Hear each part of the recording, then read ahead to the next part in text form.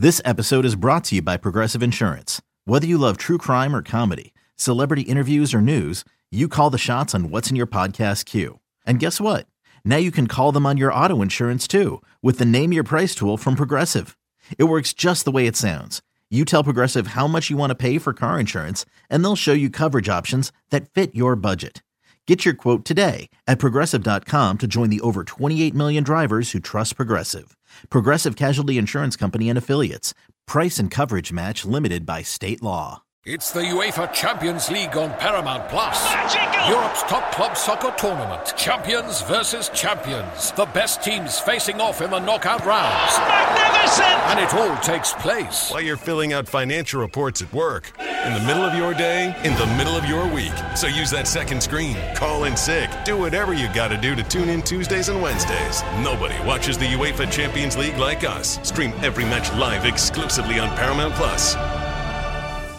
It was a very bright, shining light, Sarajevo, and they needed to kill that light. From producers Matt Damon and Ben Affleck, explore how art and music sustained hope during the siege of Sarajevo, thanks in part to humanitarians and the band U2. U2, they represent a personification of our resistance. The Hollywood Reporter hails Kiss the Future, moving and inspirational. Kiss the future! Viva Sarajevo! Kiss the Future. New documentary now streaming exclusively on Paramount Plus. Go to Paramount Plus to try it free. Terms apply. We welcome you into the Go 24/7 podcast. My name is Bryce Kuhn alongside Glenn West as we're officially in the month of December. I don't believe Glenn has put up his Christmas tree yet since the last time we hopped on here, but that's okay. Am I right, Glenn? We got the tree in New Orleans, not up here in Baton Rouge, though. We got one in New Orleans, though. So Glenn's home away from home. Glenn, people are trying to find a new home in the transfer portal, which kicked off Monday, which I don't know what I expected, but I'll tell you this, it blows my mind now for the second straight year. You hear the portal's going to be crazy. You talk to folks who say it's going to be absolutely nuts, and then it actually gets here, and it still surprises you. The names, the amount of quality names, and just the overall amount of names that entered the portal. LSU trying to be a player, but wanted to get your thoughts on kind of, we talked recently about the portal plan. Brian Kelly shed some more light on that, saying it was going to be a very directed attack, a very targeted, targeted. Yeah, a targeted. He likes that word over the course of the season. Targeted and targeting. He likes to talk about stuff like that. It's going to be a targeted attack, though. Your thoughts on what we've seen so far, some of the interest at the wide receiver position, at the safety and the cornerback position. It feels like with what Kelly's being public about is kind of how we've measured up and seen throughout the social media spheres and all the player rumors.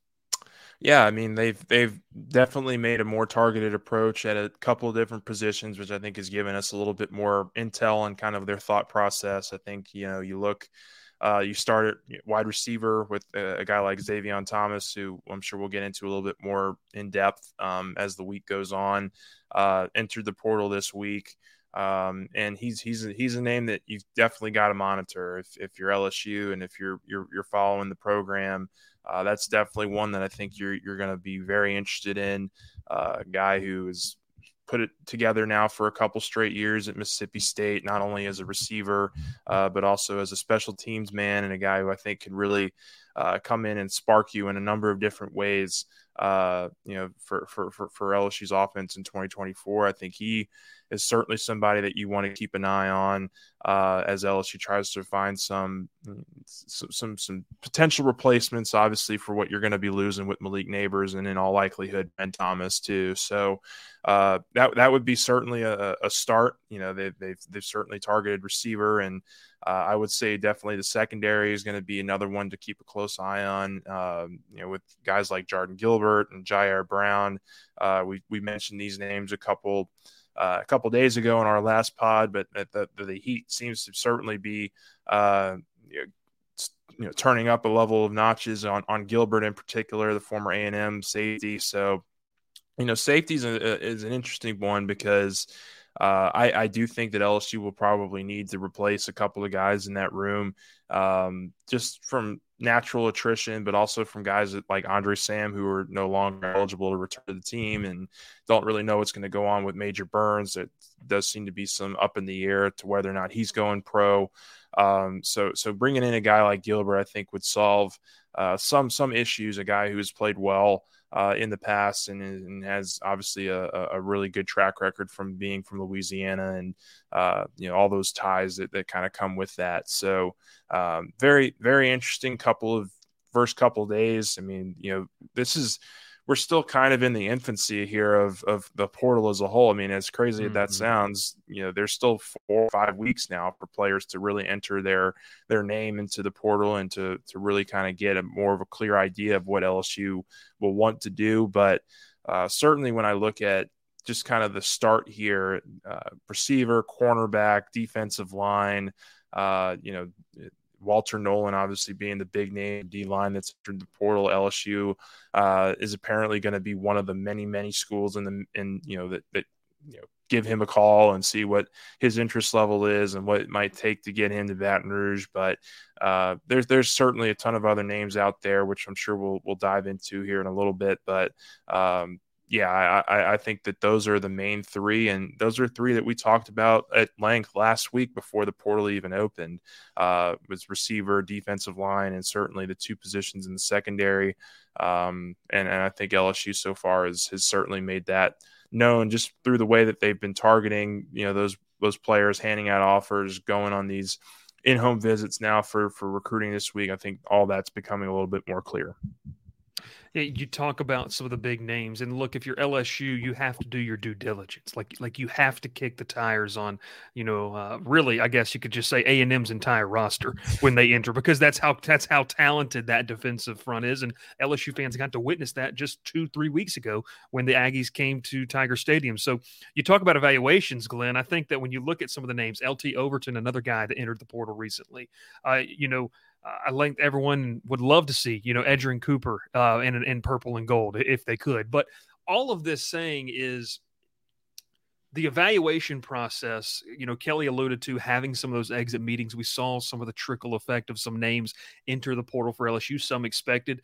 I would say probably all of those guys. It makes sense why they're entering the portal, kind of ending their opportunity in Baton Rouge. Brian Kelly has talked about this more targeted approach, and I even will relate it to maybe fans watching or, NFL draft fans. You're going for quality over quantity this year. In the past couple of years, you've had to really just overhaul and revamp the defense. Glenn, for lack of better words, you just had to get some warm bodies back there to fill out a roster from where they were. This year, being more pointed with that, being more directed with that, I think it's an example of what they're building. But also something you and I have so much talked about is the roster retention, recruiting your own roster. I truly do believe that Brian Kelly, although fans might disagree with some of the poor play, I think this staff believes in what they have in-house, and they want to supplement the roster instead of building out the roster to the portal. Yeah, no, I agree completely. And I thought that, we talked a little bit about this before we got on to record today, but I thought that Kelly gave one of his more poignant press conferences of the season yesterday. For those who haven't seen it, you can go back and watch it. We've got a bunch of stories out right now on some of the big topics and that were covered. And certainly one of the big ones was transfer portal. And I think that I can't remember who asked the question. It might have actually been me, but they talked about, he talked about the fact that the defense was not a close group last year. Like this last season was tough in terms of the turnover that they had to have, all the new starters that they had to implement into the roster, and just how it took them way too long to kind of figure out what they had in some of these guys. And so I do think that there is going to be a more conscious approach to getting some of these guys back. He mentioned yesterday in the press conference that they're expecting 10 of the 11 guys with the highest snap count that are eligible to return. I think that's what he meant, that the guys that are eligible to return, 10 of the 11 top guys to be back in the fold on defense. And when you just kind of scroll through the names there, there's a lot of interesting ones. I mean, you got Mason Smith, Mekhi Wingo, Greg Penn, Harold Perkins, Sage Ryan, Savion Jones, Alexander. From the world of Sonic the Hedgehog, a new hero arrives. I am ready. Is there anyone stronger? No. Tougher? No. Funnier? I do not make jokes. I make warriors. Knuckles, now streaming only on Paramount+. Yes! Baseball has begun, which means you need to listen to Fantasy Baseball Today in 5, part of the CBS Sports Podcast Network. Join Scott White, Chris Towers, and me, Frank Samfel, every Monday through Saturday as we deliver all of your fantasy baseball needs in just 5 minutes. We'll break down the biggest performers, news, and prospects who could make an impact this season. Make sure to download and follow on Apple Podcasts, Spotify, the Odyssey app, and everywhere else podcasts are found. From producers Matt Damon and Ben Affleck, explore how art and music sustained hope during the siege of Sarajevo, thanks in part to humanitarians and the band U2. Kiss the Future. New documentary now streaming exclusively on Paramount+. Go to Paramount+ to try it free. Terms apply. In there as well, that I think that LSU would welcome back with open arms just to get another offseason of development with them. So I do think that they're going to the goal all along has been to get a lot of those pieces back. And I think certainly you can throw in some of the younger guys in there as well, like in the secondary with Toviano and Ryan Yates and some of these guys. I mean, Whit Weeks at linebacker, Paris Shand is a transfer you just got in this year as well. So like there's a ton of names here that I think LSU expects to have back in the fold for 2024, which, then you can really kind of, like you said, target your approach here of who you actually want to go after and get. And then, Sonny had a great Nuggets piece on Tuesday that I think everybody should go check out. And just kind of below it, I've kind of put down my wish list of what, I think LSU would ideally like to have. I put down 2 cornerbacks or 2 defensive backs, starting safety. I think certainly 2 receivers seems to be where this thing's going. I think you'd love to get somebody to fill the special teams role with a guy like Thomas, but certainly 2 receivers. I think you'd like to get an offensive lineman in here, potentially a quarterback. We talked at length about that last week and just kind of the positives and just kind of the risks that you run, I guess, with going after a specific kind of quarterback. So I do think it's going to be more in the 7 to 8 range, which is something we've heard a lot here over the last couple of weeks as LSU season is wound down, that they don't want to have to go in and get 13, 14, 15 guys again out of the portal. They want to definitely make this more of a 6, 7, 8-man class. And I think you're seeing from at least the early offer, early sign, the early buzz that we're hearing of some of these names, they're swinging for the fences with a couple of them. I think that there's certainly some very interesting guys that have been tied to LSU so far. And just it'll be about just as LSU is able to close on them and kind of make that right pitch and see if they can't get this thing back on the right track. Yeah, I caution fans, this isn't a Madden video game where you can have 99s across the whole roster. But I will say, you mentioned swinging big and fishing in the big waters for the big fish. I think when you look at LSU's roster, Glenn, I think Kelly and this staff feel comfortable with rotational pieces. And we can start on the defensive line and obviously the conversation surrounding a guy like Walter Nolan. But every single player that enters from A&M, especially on that defensive front, because they had so much talent there, if a guy like Shamar Stewart decides to go in, LT Overton, I mentioned, went in earlier this week. Yes, you don't want to just fill it out with 3 to 4 rotational guys because you just mentioned some of the guys that come back played nice roles within LSU's defense. I think that they're looking for that high impact, that disruptor that maybe, Glenn, they think they have on the roster, especially if Mekhi Wingo comes back, but in Mason Smith. But if not, you got to find a high impact guy, I think, that can be consistently disruptive to really help a defense that we saw in the bigger games without a Mekhi Wingo there, especially in that Alabama game, struggled to really control the line of scrimmage. I think that's why they're swinging for the big fish. Now, look, you're not going to find it across the entire roster. They're not, I don't expect them to have the number 1 portal class with the best player at each available position. But what I think they are doing, I think it's the correct method because I truly do think, and want to get your thoughts on this, they believe in what they had, like I said earlier, but they understand if we're going to make a difference in a new competitive SEC, we have to have that difference maker up front. I completely agree. And look, if you get Wingo and Smith back, I think a lot of this on the interior line specifically hinges on what happens with those 2 guys. If you get one back, okay, you're swinging for the fences at somebody else to help fill that position that one of those guys left behind. But if you get both of those guys back, I do think it gives you a little bit more leniency on what you want to have as your kind of next defensive lineman next to those guys. Because look, believe it, I mean, you can say, obviously Mason Smith did not have a great year coming back from that injury. They still believe in the talent. They still believe in what he can do.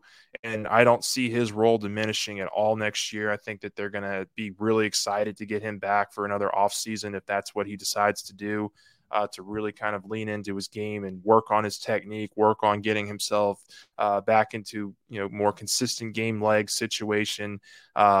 And if you get Mekhi Wingo back, that's just adding another All-American into the mix as well. So I don't think that you'd be swinging for the fences on the interior if you get those guys back.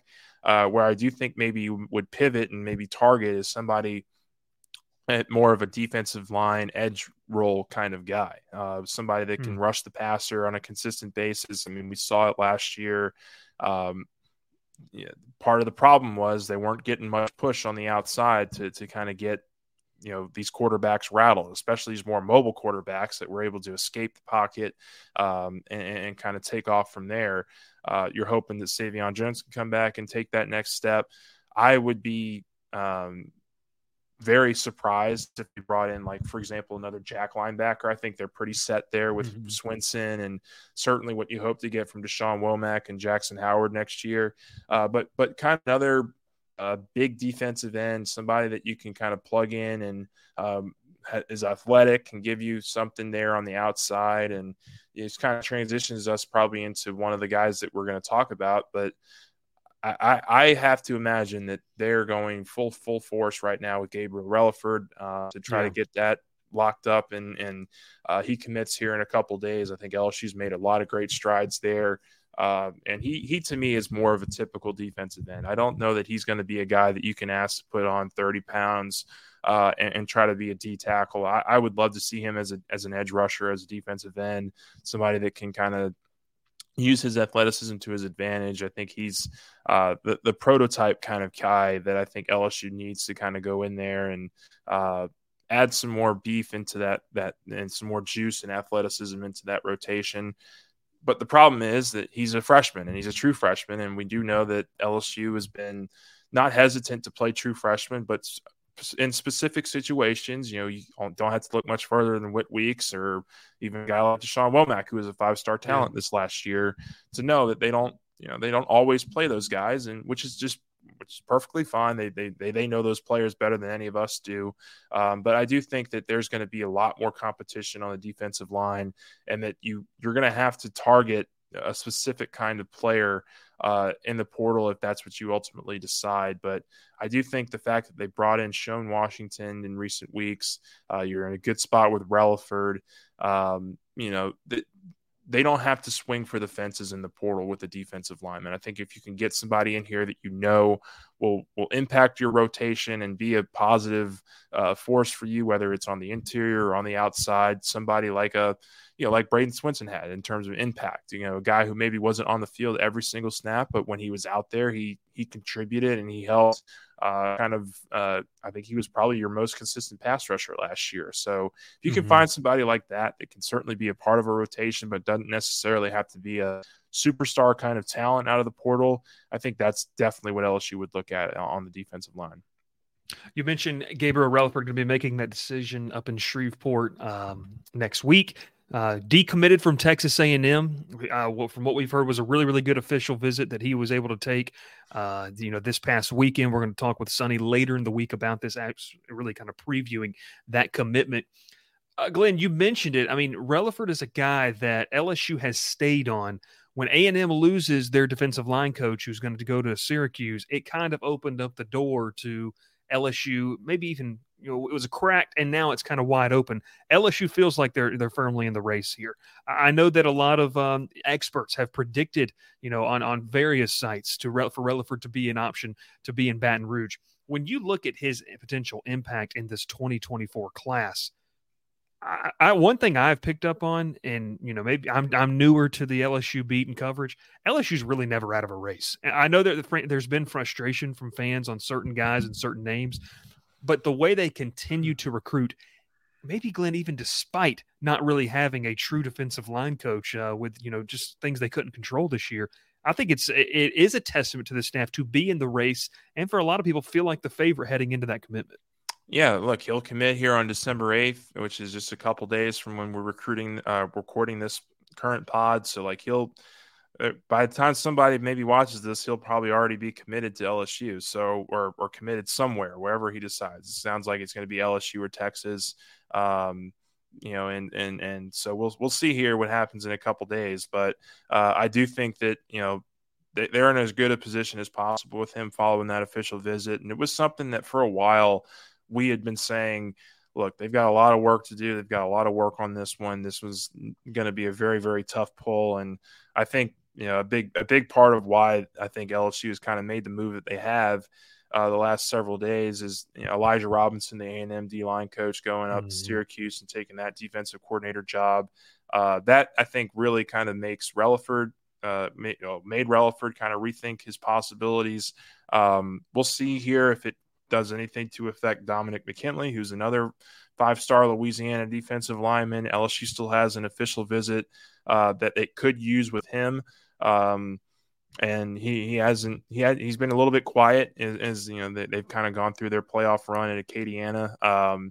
But look, LSU would love all the talent in the world right now on that defensive line. I think there's going to be some attrition there, but certainly starting with a guy like Relaford, I think would certainly put a burst of energy into this class, and give you somebody here that could be a really good product and a guy that you could bring in and really help kind of rebuild the defensive line to an extent and help just kind of get that group back on track to where they were several years ago. Yeah, you talk about, building the depth. Look, you want to space it out between classes. You don't want to be senior heavy and not really know what you're going to go into next year. It feels like if you can add Relaford to the mix, you're really starting to create balance in that defensive line room where, hey, we've got sophomores we like, we have freshmen we like, but we also have some really high-impact juniors and seniors. That's where LSU wants to get. The last topic before we get out of here has been one that was posed to Brian Kelly yesterday in the press conference, and I think it's huge when you talk about coaching, but also just the roster in general, and it kind of goes back into that roster retention. It's the continuity of this team, and you mentioned not being so close. Glenn, now that we're out of it, is it when Kelly said that, and it kind of it's easy to say things after the season in hindsight. I think when I kind of look back, and I was even watching some of the games late last night, just going back and watching some of the recaps. It makes sense. Like when Kelly said that they were really not close. Look, you have to be close over the course of a 12-game season to perform at an elite level. It does make sense with some of the communication issues. I know you and I both remember several player interviews that sat in and said, hey, our communication has to be better. And whether it's a player-coach or player-player relationship, it makes sense. How do you think you fix that? Does continuity help with staff, which is obviously a big topic, and players? Or what's your take on that situation? Yeah, I mean, you mentioned it there. I mean, when we were talking to players, even at the end of the season, they were mentioning some of these communication deficiencies within the group, and that is very alarming to me. I mean, it's one thing to just kind of be out schemed or out talented or whatnot, but for guys not to be in the right position or not to be communicating with one another on a play in, play out basis, that to me was a concern. But it sounds like they've, from what we've heard and from what Kelly has said in the past, they're really going to approach this thing with a lot of I'm trying to think of the word that he used yesterday. Transparency was the word that he used yesterday, that they wanted to use, and that was something that he talked about mainly with the transfer portal stuff. But I think it also works hand in hand with the defensive staff and with changes, and certainly with the personnel that they're bringing in and the personnel that they're hoping to return. You've got to be open with all these guys in terms of just what you think is the best move for the program going forward. Look, we'll get into this more probably next week and weeks after, but from what I can understand and from what I just as an educated guess, I don't believe right now. I don't believe right now that they're moving on from Matt House. I don't think that's going to be what they do. I think you could see certainly some coaching changes on the outside in terms of just bringing in a new D-line coach to help and keeping Lindsey in that administrative role. I think that makes a lot of sense. Position coach wise, I think you could see a couple other mix-ups there, but I don't get the sense based off of what Kelly said and on the evaluations that they're going to go through that they'll move on from him. Now, look, we could have this conversation in a week and they could be in the mix for a defensive coordinator and looking for that search. But I think that's a decision you have to make sooner than later. If that's what you're going to do, like I know that there's been some talk about, waiting until January or something to do this until after the bowl game. If you're making that significant a change, I would think you would want to do it now, or at least as soon as possible, so you can start getting some feelers out there for your next defensive coordinator and what that looks like. So if that's the decision that Kelly ultimately makes, I think we hear something relatively soon. If not, then I think that there's gonna be heat and pressure on this no matter what happens. Like if Kelly retains House, there's going to be a lot of pressure that they have a great plan in place to kind of right the ship and try to get this thing back on track. If he doesn't, then he's got to hit a home run higher with the next coordinator. So there's going to be pressure either way here. Going to be very interesting to follow over the next several days. But I do think that the continuity piece that you mentioned here, I think it starts with personnel, and what you're seeing here so far is that there haven't been a whole ton of entries in the portal. There's going to be some more. I would imagine LSU gets up to the 10, 11 range in terms of departures via the portal, and certainly several more probably for the draft. But I think that LSU feels like they're in a really good position with a lot of these core foundational pieces that they got into the mix last year. And that's where you got to start. You got to start with the players. You got to start with talent, and you develop it from there and make your decisions based off of what you have, based off of what you know. And I think that, look, Brian Kelly, you mentioned this in your piece today. Like, he's not afraid to make these decisions. He's certainly done it in the past, and you can certainly build off of that a little bit. But, I would imagine that whatever he decides, it's in the best interest of LSU football going forward, and we'll see if those kind of mindsets correlate here with the rest of the fan base. Yeah, it was Eli Drinkwitz that hopped on the 24/7 Sports show on Monday, the Portal Palooza show, and he said something that resonated with me. And then Kelly kind of, also talked about it. He said, "Look, you have to make the best decisions when you're deciding the future of a program, because honestly, guys, it's the difference between having a job or not." He was just really candid about it, and I think Brian Kelly, while he wasn't as candid with it, it really comes down to that. Like, it really comes down to the difference. And the year 3 plan, or the 3-year plan that he talked about this upcoming season being that year. Look, I've said it before. I think years 3, 4, and potentially 5 are going to make or break Brian Kelly's tenure at LSU. And it's going to be really interesting to watch. Good reason for you to subscribe to the channel and like this video to maintain your content as we roll out more content. Head over to Go247. No deal right now, but hey, you check out some great VIP content that we've got rocking and rolling. Sonny, as we're talking about this, working on a Nuggets piece that he's going to be posting. We'll have the podcast. We'll have so much more content that we want you to be a part of. And Glenn, man, after Christmas, I guess it's going to be time to ramp up your baseball season once again. Yeah, February. We're getting close. We're getting there. We're having some fun with baseball already. They just came off a really good fall, and some interesting decisions have already been made about what that lineup could look like next year in terms of position and pitching. So, yeah, I'm excited for baseball. I'm always excited for baseball season. That's a good one. Should be fun. I'm excited to experience my first springtime in Baton Rouge around Alex Box. Going to be a fun one. My name's Bryce Kuhn. He is Glenn West. We ride over at Go247. We also have Sunny Ship. Fantastic crew that we have over there, and you make sure to check us out. VIP content, free content. Come join the message boards and keep us company throughout the holiday season. We'll catch you next time here on the Go247 podcast. Survivor 46 is here, and so is On Fire, the only official Survivor podcast, and we have a twist this season. The winner of Survivor 45, Dee Valladares, will be joining us every week. We're going behind the scenes of the biggest moments, the how and the why things happen, and the strategy and analysis you can only get from someone like me, a Survivor winner. Listen to On Fire, the official Survivor podcast, wherever you get your podcasts.